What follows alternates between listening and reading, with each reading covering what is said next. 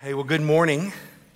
I want to invite you to turn with me in your Bibles to the Gospel of John, chapter 14. John and chapter 14. For those of you who don't know me, my name is Hunter Hall. I'm one of the pastors, one of the elders here at the church. And let me just say, it is one of my greatest joys and honor to serve as one of your pastors. If you are new with us here today, you have joined us in one of the most unique seasons in the life of our church. For the last 5 years or so, we have been a campus of the Village Church. But here in just a few months, we will become our own local church, no longer named the Village Church Plano, but rather Citizens Church. And let me just say, we are so excited at what the Lord is doing here in our midst as He is forming us into a people. But thank you for being with us here today. We're continuing with our study through the Gospel of John, and I pray that the texts that we've been walking through together have ministered as much to you as they have to me.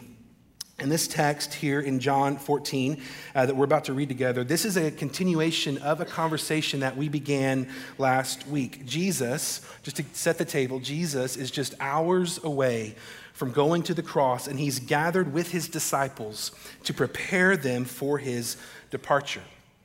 And so beginning in chapter 13 of John and going all the way through John chapter 17, we really get to just eavesdrop on Jesus' final instructions to His disciples. We get to listen in to Jesus as He's teaching His disciples why He's leaving and what they are to do after He is gone.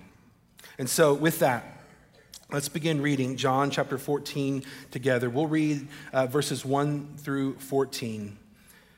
Jesus begins with these words. He says, "Let not your hearts be troubled. Believe in God, believe also in me. In my Father's house are many rooms. If it were not so, would I have told you that I go to prepare a place for you? And if I go and prepare a place for you, I will come again and will take you to myself, that where I am, you may be also. And you know the way to where I am going." Thomas said to Him, "Lord, we do not know where you're going.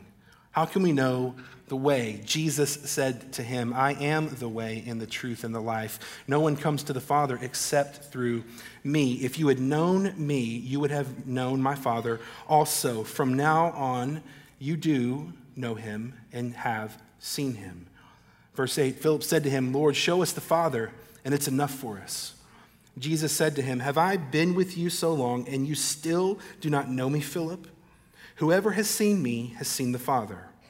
How can you say, 'Show us the Father'? Do you not believe that I am in the Father, and the Father is in me? The words that I say to you, I do not speak on my own authority, but the Father who dwells in me does His works. Believe me that I am in the Father, and the Father is in me, or else believe on account of the works themselves." Verse 12, "Truly, truly, I say to you, whoever believes in me will also do the works that I do, and greater works than these will he do, because I am going to the Father. Whatever you ask in my name, this I will do, that the Father may be glorified in the Son. If you ask me anything in my name, I will do it." Life, it's a funny thing, isn't it? Like one moment, everything you could have ever hoped for, everything you could ever have worked towards is right in front of you for the taking. Everything's clicking. You're living your best life now, if you will. Right? Your relationships are perfect. Your career is taking off. Your health is strong. Your children are obedient. And then in just a matter of a few shifts of circumstance, it can feel like everything you thought you knew, you were wrong about. That relationship becomes fractured. You lose your job. You lose a loved one. Your health fails you. Your kids start fighting at every little turn of the day. Like, it doesn't take much for us to find ourselves at the end of our rope. Life can change on a dime. Hopes can wither away. And we've all experienced this to be true in one sense or another. The most real, recent life illustration of this for me has come through the form of a herniated disc in my back, which has caused a lot of pain. It's caused a lot of limited mobility for me the last 6 weeks. That's why I'm sitting down on this stool today. And because of the way that my disc is herniated, it's really hard for me to be up on my feet walking around for long periods of time.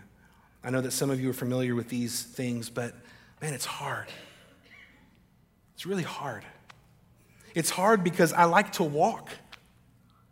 It's hard because I like to be active with my family, with my kids, with my friends.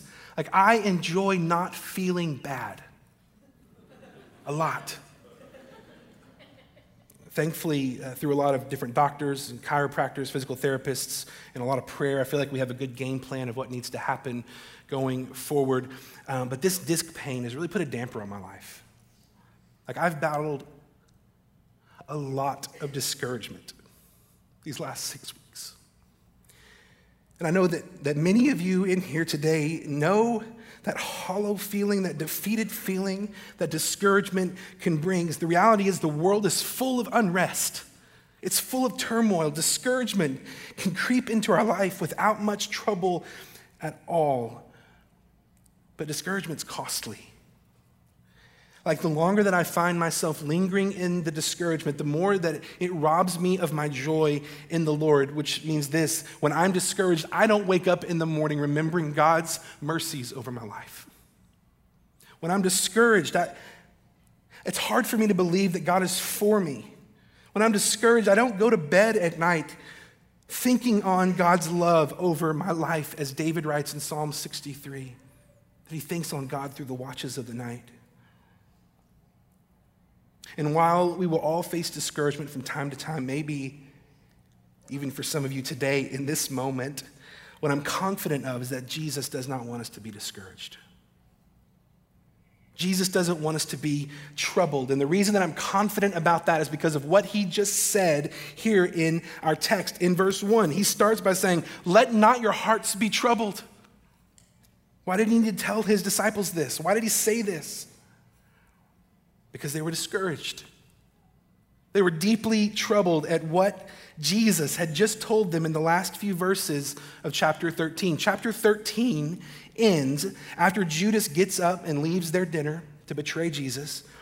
It ends with Jesus telling his disciples that Jesus is about to leave and that they cannot follow him where he's going. And so Peter begins asking Jesus these questions, and Peter pledges his allegiance to Jesus, saying that he is going to follow Jesus wherever he goes, whenever, however that looks. And Jesus looks at Peter and he says, "No, I'm leaving you, and Peter, you're not even going to make it through the night without denying me." That's tough news to receive. Jesus just dropped a bomb on these guys. Think about this scene with me. Their world's about to stop for these guys. Everything that these disciples have known, everything that they've believed in for the last 3 years of their life is about to change. These guys left their careers and their families to follow Jesus. They've been mocked. They've been ridiculed.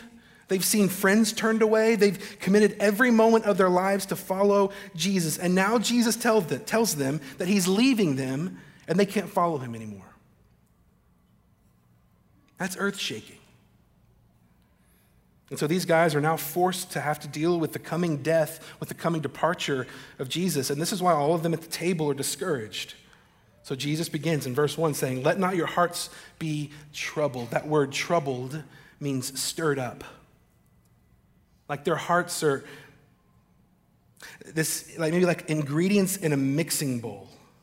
They have doubt and confusion and uncertainty and fear and discouragement all being stirred around inside of them. They're troubled, they're stirred up. And it's in this emotionally trying moment that Jesus comforts his disciples, which is just remarkable to me. Here's Jesus about to go to the cross to take upon himself the sin of the world, yet he compassionately and perfectly enters into the turmoil of the disciples to bring comfort. Jesus says, "Let not your hearts be troubled. Believe in God. Believe also in me." I love what Jesus is doing here. Not only is he gently calling his disciples out of their discouragement, he's also giving them the solution to their discouragement. He gives them the solution. It's in this time when the disciples' hearts were stirred up, Jesus reminds them they need to keep believing in him. They need to look to him. Don't be troubled. He says, believe in me. And the call that he gives the disciples here in this first verse, he's also giving to us here today. It's that when we're discouraged, when we're troubled, we need to continue to do that which we have already done. He doesn't say, guys, for the first time, now is the time for you to believe in me. He's saying, you have believed in me. Believe in God. Keep believing in me. Keep trusting. Keep relying on me. The solution to the disciples' discouragement and anxious turmoil is to trust in Jesus. To trust that Jesus is who he says that he is, and that he will do what he says he will do. Listen, the reality of living in a fallen and a broken world is that words like discouragement and turmoil, sorrow, death, pain, these are all words that we're familiar with in our vocabulary. Again, we're all going to face these things. So often in life, we have a cause to be troubled. Like, I don't want us to deny that trouble isn't a reality. Evil does exist. Death is a real enemy. Troubles do come. Jesus himself was troubled. Just in the chapter before, it says that Jesus was troubled in spirit when he told his closest friends that one of them would betray him. We cannot live our lives under some illusion that trouble will never befall the Christian. Discouragement will come, and we just need to be honest about that. But the Christian life is not about minimizing our troubles. Like, we don't need to ask, how do we get rid of all the trouble in our life? But rather, how do we battle against the discouragement of a troubled heart? It's not about us just escaping and living in a bubble to avoid any sort of turmoil. Peace, true peace, is not the absence of trouble. Peace is the presence of God in the midst of trouble. That's peace. Like, we have to keep our focus on Jesus through the trials of life. Jesus calls us to trust him when we face anxious turmoil in life. He says, do not let your hearts be troubled. Believe in me. Keep your eyes fixed on me. Trust in me, he says. In a way, Jesus is telling his disciples to not be consumed with what they see in front of them, but rather be consumed with what's been promised to them. Like, it was easy for those guys to focus on their circumstance right in front of them, and I don't blame them. I do the same thing. We all do it. We all become consumed. We become ruled by our circumstances right in front of us. And again, for these guys, all they knew was about to change. But Jesus calls them to trust in his promises. He wants them to be ruled by what he has promised to them. And I think that Jesus beautifully lays out three main promises here in our text over these next 13 verses as to why we can trust him, as to why we can believe in him. Three promises in this text that I want us to be consumed with in our lives, to fight to believe in the midst of turmoil. So, Peter, Thomas, Philip, the other disciples, Citizens Church, let not your hearts be troubled. Believe in Jesus because he has promised us a place, a path, and power. First, the promise of a place, verses 2 and 3. Jesus says, in my Father's house are many rooms. If it were not so, would I have told you that I go to prepare a place for you? And if I go and prepare a place for you, I will come again and I will take you to myself, that where I am, you may be also. Jesus says, don't let your hearts be troubled. You can trust me because I promise to go prepare a place for you in my Father's house. After Jesus' death, after his resurrection, it's time for Jesus to return to his Father's home. It's time for Jesus to go back to heaven, to go home. And what Jesus makes clear in these few verses is that his home has become his disciples' home. His home has become their home. Like, let that sink in. It doesn't say it's a hotel. We're not just guests. It's home. There's nothing like home. Jesus is preparing for his followers this new home. It's a different home. It's a house with many rooms, he says, which means there's space for all of those who can trust in Jesus. There's space. He also says it's a place. Heaven is a real place created by God for his people to dwell with him forever. It's real. 2 times in these verses, Jesus says, I go to prepare a place for you. What's he saying here? Like, when you hear the word prepare, what do you think of? Like, does it mean that rooms in heaven need to be remodeled? Like, is heaven in shambles and Jesus is going to come dressed up in overalls and a tool belt and he's going to do some construction on a heavenly house? No, the preparation of the place is not done with a hammer and nails. The house of God is not in shambles. When Jesus says that he is going to prepare a place, he is talking about the work that is required to get us home to God. And Jesus is the only one who can do this work. That's why no one can follow him. The tools are not hammer and nails. The tools Jesus uses to prepare a place for us are a cross and a grave. Jesus prepares this special home for his disciples by laying down his life on the cross so that their sins can be atoned for. And when Jesus goes to the cross, that very obstacle between us and our room in the Father's house is removed. The house is not defective. We just can't get there unless Jesus goes to the cross. There's a lot that we could say about heaven. Books have been written about heaven, about its beauty, about its splendor. There's also a great deal about heaven that's still a mystery to us, to me at least. Like, what are the streets of gold like? What's with all the jewels and the crowns everywhere? For all that we could spend our time talking about, when it comes to us remembering the promise of heaven, what seems to be clearest to me about heaven is that everything will center on Jesus Christ.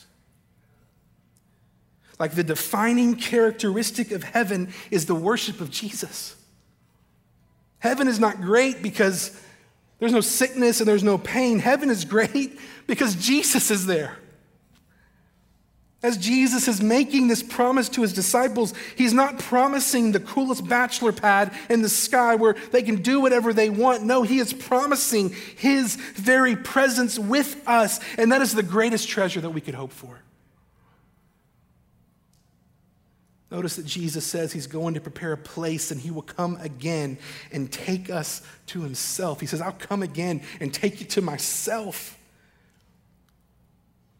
This means that ultimately the promise of a place is really a promise of a person. Heaven is heaven because Jesus is there.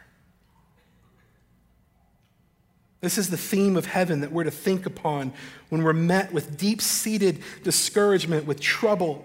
Yes, a day is coming when we won't experience pain, where we won't be discouraged.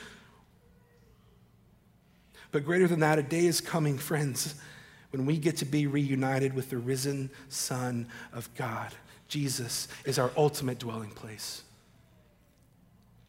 And when we think of heaven, we need to think of the perfect presence of Jesus. What these verses focus on in the second coming of Christ is not an eventual trip to heaven, but a reunion with Jesus. So this is the first promise that Jesus makes to combat our troubled hearts. He says, I go and prepare a place for you. I will come again. I will take you to myself. It's the presence of Jesus that sustains us in the midst of turmoil, of trouble. The second promise that Jesus makes is that of a path, a place, a path. Verse 4, he says, and you know the way to where I am going. Thomas said to him, Lord, we do not know where you're going. How can we know the way? And Jesus said to him, I am the way and the truth and the life. No one comes to the Father except through me. This is one roller coaster of a night that the disciples are having, right? So far, they ate dinner with Jesus. They've had their feet washed by their leader. They've been warned of a traitor in their midst. They've seen Peter shot down as he declared allegiance to Jesus, and they just found out Jesus is leaving them. That's a pretty meaty dinner party. But after all this bad news, Jesus promises to be with them forever, and he says, you know the way to where I'm going. And this time it's not Peter with the question, it's Thomas, who essentially says, Jesus, we don't understand where you're going. How can we possibly know the way to get there? We don't know the destination, which means we don't know the journey. How do we get there? And it's in response to this question that Jesus gives his second promise to his disciples to combat their troubled hearts. Let not your hearts be troubled, but trust in me, because I am promising you the path into the Father's presence. Honestly, I'm glad for the disciples' confusion and their comments and their questions, because they resulted in some pretty amazing answers from Jesus. Jesus says that he is the way. The word way emphasized. It's repeated in verses 4 and verse 5 and verse 6. And it refers to the way to heaven, into the Father's presence. And so notice that Jesus does not say here, I know the way to heaven. I can point you to the way of heaven. He also doesn't say, I am one of many ways. He says, I am the way. This statement, this verse 6, that Jesus makes is easily one of the most offensive things Jesus ever said in the scriptures. This language is exclusive. Jesus says, I am the way, I am the truth. He is the life. And no one can get into the presence of the Father unless they go through him. Like, it doesn't matter how good you are. It doesn't matter how hard you try to live this moral life. Without Jesus, no one stands a chance. Not one person stands a chance at being in the presence of God. But as offensive as this claim is, I actually think that in Jesus saying this about himself, he solves humanity's great problem. Here's what I mean. In Genesis, first book of the Bible, before sin ever entered the world, Adam and Eve enjoyed a threefold privilege in relation to God. First, they were in constant communion with God. They walked with God, they talked with God, they heard from God. Second, they unashamedly knew God and the truth that flowed from him. And third, they possessed spiritual life. But then they disobeyed God and they lost that privilege that they once had with God. Instead of their communion with him, they experienced alienation from God. Instead of knowing the truth, they began to believe lies. Instead of life, they tasted death. And this is our human condition. From birth, every single person on the face of this planet, from that moment in the garden when they were removed from the garden until now, every single person is alienated from God, ignorant of the truth, condemned to spiritual and ultimately physical death. It's what Paul writes about in Ephesians chapter 2. But then Jesus comes and he says what he just said to his disciples. And instead of alienation, he said there's the way to God. Instead of ignorance, there's the truth. Instead of death, there is Jesus, who is the life of humanity. Like this statement in verse 6, as offensive as it might be, this is the gospel. This is the good news that we're to call on and that we're to believe in, that we're to hope in times of trouble. On top of this being the good news, friends, this is how we exhale in the midst of discouragement. What Jesus just said, this is how we exhale. Here's what I mean. If Jesus is the way into the presence of the Father, that means that I don't have to rely on myself to be perfect. The effort required to live a life that is presented as perfect is exhausting, is it not? The amount of effort, the amount of resource and time and energy that we put forward to other people to present our lives as perfect, that's exhausting. So often I find myself trying to put forward this picture-perfect life that I live, this ideal self, if you will. I do it partially because I want everyone to know that I deserve their love, but I also do it so that God would accept me. But Jesus, he shatters this ideal self, and he invites me to live the life of his way. It's the way of grace when I mess up. It's the way of love when I feel unlovable. Ultimately, it's the way of acceptance to the Father through Jesus' shed blood on the cross. Jesus, he's the way. Jesus is also the truth, and if Jesus is the truth, then I don't need to live in uncertainty about where I stand with God. Listen, in our culture, truth is whatever I want to make it. There's no absolute truth. Truth is all relative. What you say is true, I don't have to claim is true. But the problem with this way of thinking is that it changes all the time because I change all the time. What I say is true one day, I may not claim to be true the next day. But Jesus never changes. Jesus doesn't claim to know the truth. He says he is the truth, which means that everything he says can be trusted. If Jesus is the truth, then we can trust every word that comes from his mouth. He doesn't simply tell the truth, he embodies it. Jesus is the way, the truth, and the life. If Jesus is life, then I don't need to fear death. If Jesus is life, then I know that no amount of turmoil or discouragement on this earth could ever keep me from eternal life in God. There's great comfort found in the scriptures when it comes to God's relation to his people. In the Old Testament, David writes in Psalm 56, he says, "This I know, that God is for me." That's amazing to think about. God's for us. He's on our side. He's got our back. He's got our front. And then Jesus comes, and with his birth, the announcement is that he is Emmanuel, God with us.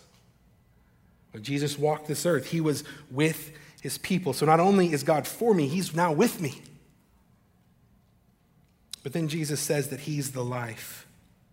He goes to the cross and he dies, then raises from the dead, and now Jesus dwells in those who believe. So it is not just that God is for us. It is not just that he is with us. He who is life, friend, lives in you. Christ in you, the hope of glory, as Paul writes in Colossians. Just like the place Jesus promises is found in a person, so too the way Jesus promises is found in a person himself. It's personal. It means that when you're discouraged, when you're troubled, when you're stirred up, it's not about keeping a list of rules to get through that. It's not about this magical formula that you live out. And no, it's about trusting in the way. It's about trusting in the truth, in the life, in Jesus, to keep our eyes fixed on the way to God. Don't let your hearts be troubled. You can trust Jesus because he has promised to be the way, the truth, and the life. And then lastly, the promise of power. Look down at verse 12. He says, "Truly, truly, I say to you, whoever believes in me will also do the works that I do. And greater works than these will he do, because I am going to the Father. Whatever you ask in my name, this I will do, that the Father may be glorified in the Son. If you ask me anything in my name, I will do it." Here is the last promise to comfort the disciples' hearts. Jesus is not withdrawing from them. He isn't getting out of the difficulty of life so that he can just sit back and relax in heaven. No, Jesus is going ahead of them, and Jesus will continue to actively work in them and through his disciples. Although Jesus is about to leave this earth, he is not leaving his followers alone to figure it out themselves. We'll spend more time on this next week, but when Jesus departs back to the Father, he promises to send his people the Helper, which is the Holy Spirit. Holy Spirit falls at Pentecost and emboldens the believers in the work of making known the beauty of Jesus to the world. And through the Holy Spirit, listen, through the Holy Spirit, Jesus supplies his disciples with power. And this power will be seen through greater works and greater answered prayer. When Jesus says in verse 12, I love it. He says that all of us who believe in Jesus, not just the 11 disciples, he said, whoever believes, if you're a Christian, this applies to you. Whoever believes will carry on with his work and somehow, in some way, do something greater than the works of Jesus. Now, I don't know about you, but when I hear Jesus say that they'll do greater works, I get a little skeptical. I do. Like if you read through the Gospels, Jesus did some unbelievable things. Here's a short list of things that Jesus did that I have never done. He turned water into wine. He read the mind of a woman from Samaria. He healed a crippled man who'd been crippled for 38 years. He fed 5,000 people with 5 loaves and 2 fish. I can't even feed myself properly with that amount of food. He walked on water. He raised someone from the dead. Like none of us can do these things. That's the work of Jesus, not me, not us. So then what is Jesus talking about when he says, you'll do greater works? I think it means greater in extent. Greater does not mean more spectacular. Like nothing could be done that's more spectacular than what Jesus did, but greater in extent. Consider this promise here in the larger context of God's plan of redemption.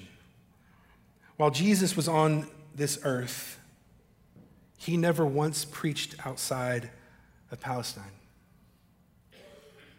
No one in Europe had ever heard the gospel. But today, his disciples have spread the gospel all around the globe, greater in extent. While Jesus was on this earth, he had a few followers who believed. At the beginning of Acts, a few dozen disciples were gathered in a room, but by Acts 2, 3,000 disciples are added to the church. Extent. While Jesus was on this earth, he dealt mostly with the Jews. However, his disciples across the ages have spread the gospel to both Jews and Gentiles, to every tribe, tongue, and nation.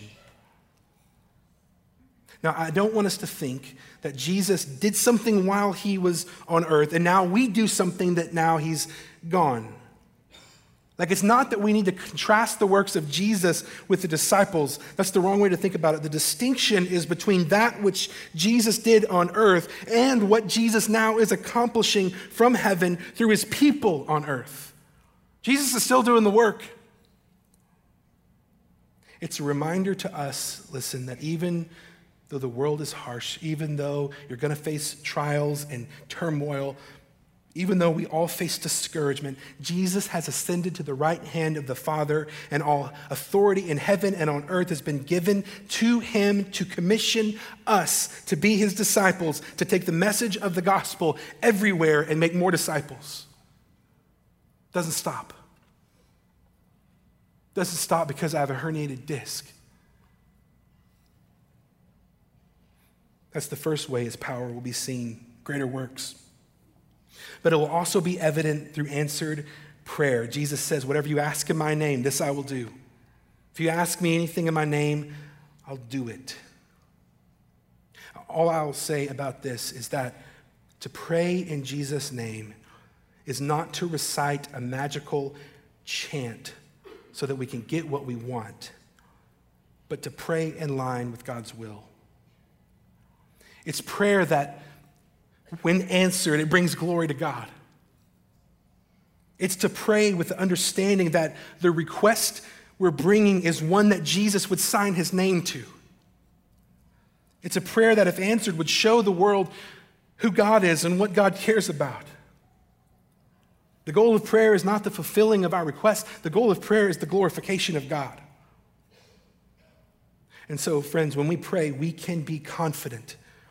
We can be confident in the Spirit's work in us, and that should stir us up to pray in power in the name of Jesus so that he would be seen in us and through us and made much of through our lives.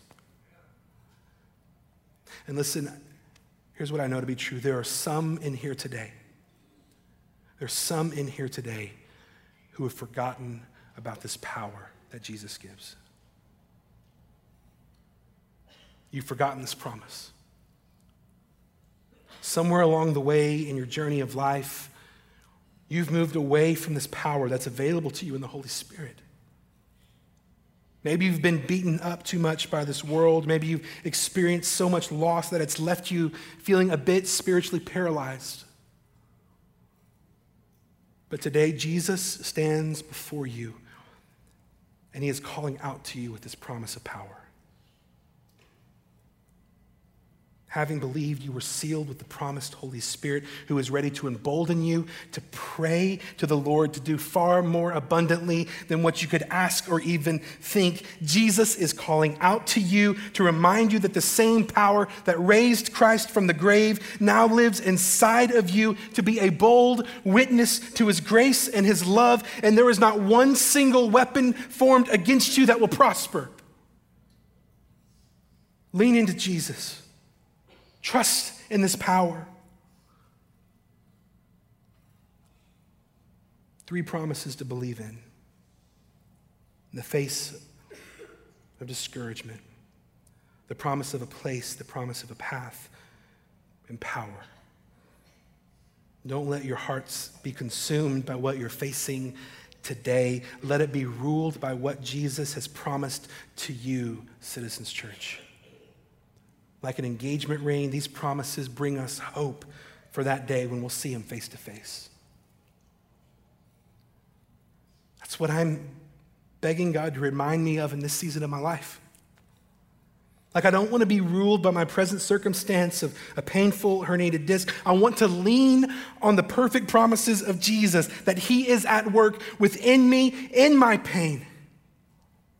Daily, I'm fighting to believe the words of Paul in Romans 8:28. He says, and we know that for those who love God, all things work together for good. All things, not just the good things, the difficult things.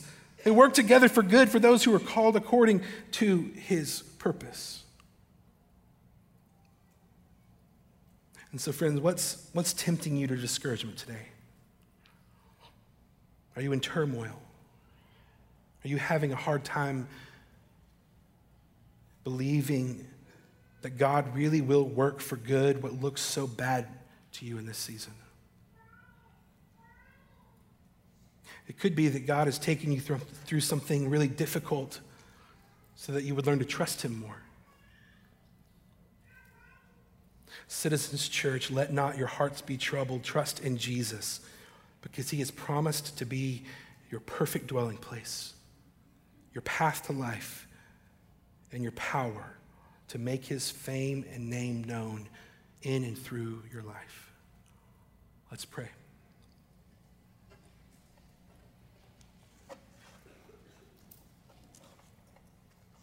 Heavenly Father, teach us to trust you today. I pray that we would not rely on our own strength. Not today, not this week, not in this season of life, not ever. I pray we wouldn't rely on our own strength, God, but I pray that we would boast all the more in our weaknesses because you are strong. Because it's in that place where your grace is sufficient. It's in that place that it's enough for us. And so, God, I don't want my heart to be troubled. I don't want my friends' hearts to be troubled. God, I want us to collectively lean in on your promises that you are who you say that you are. That you're our dwelling place. That you're the way into the presence of the Father. That you are our power.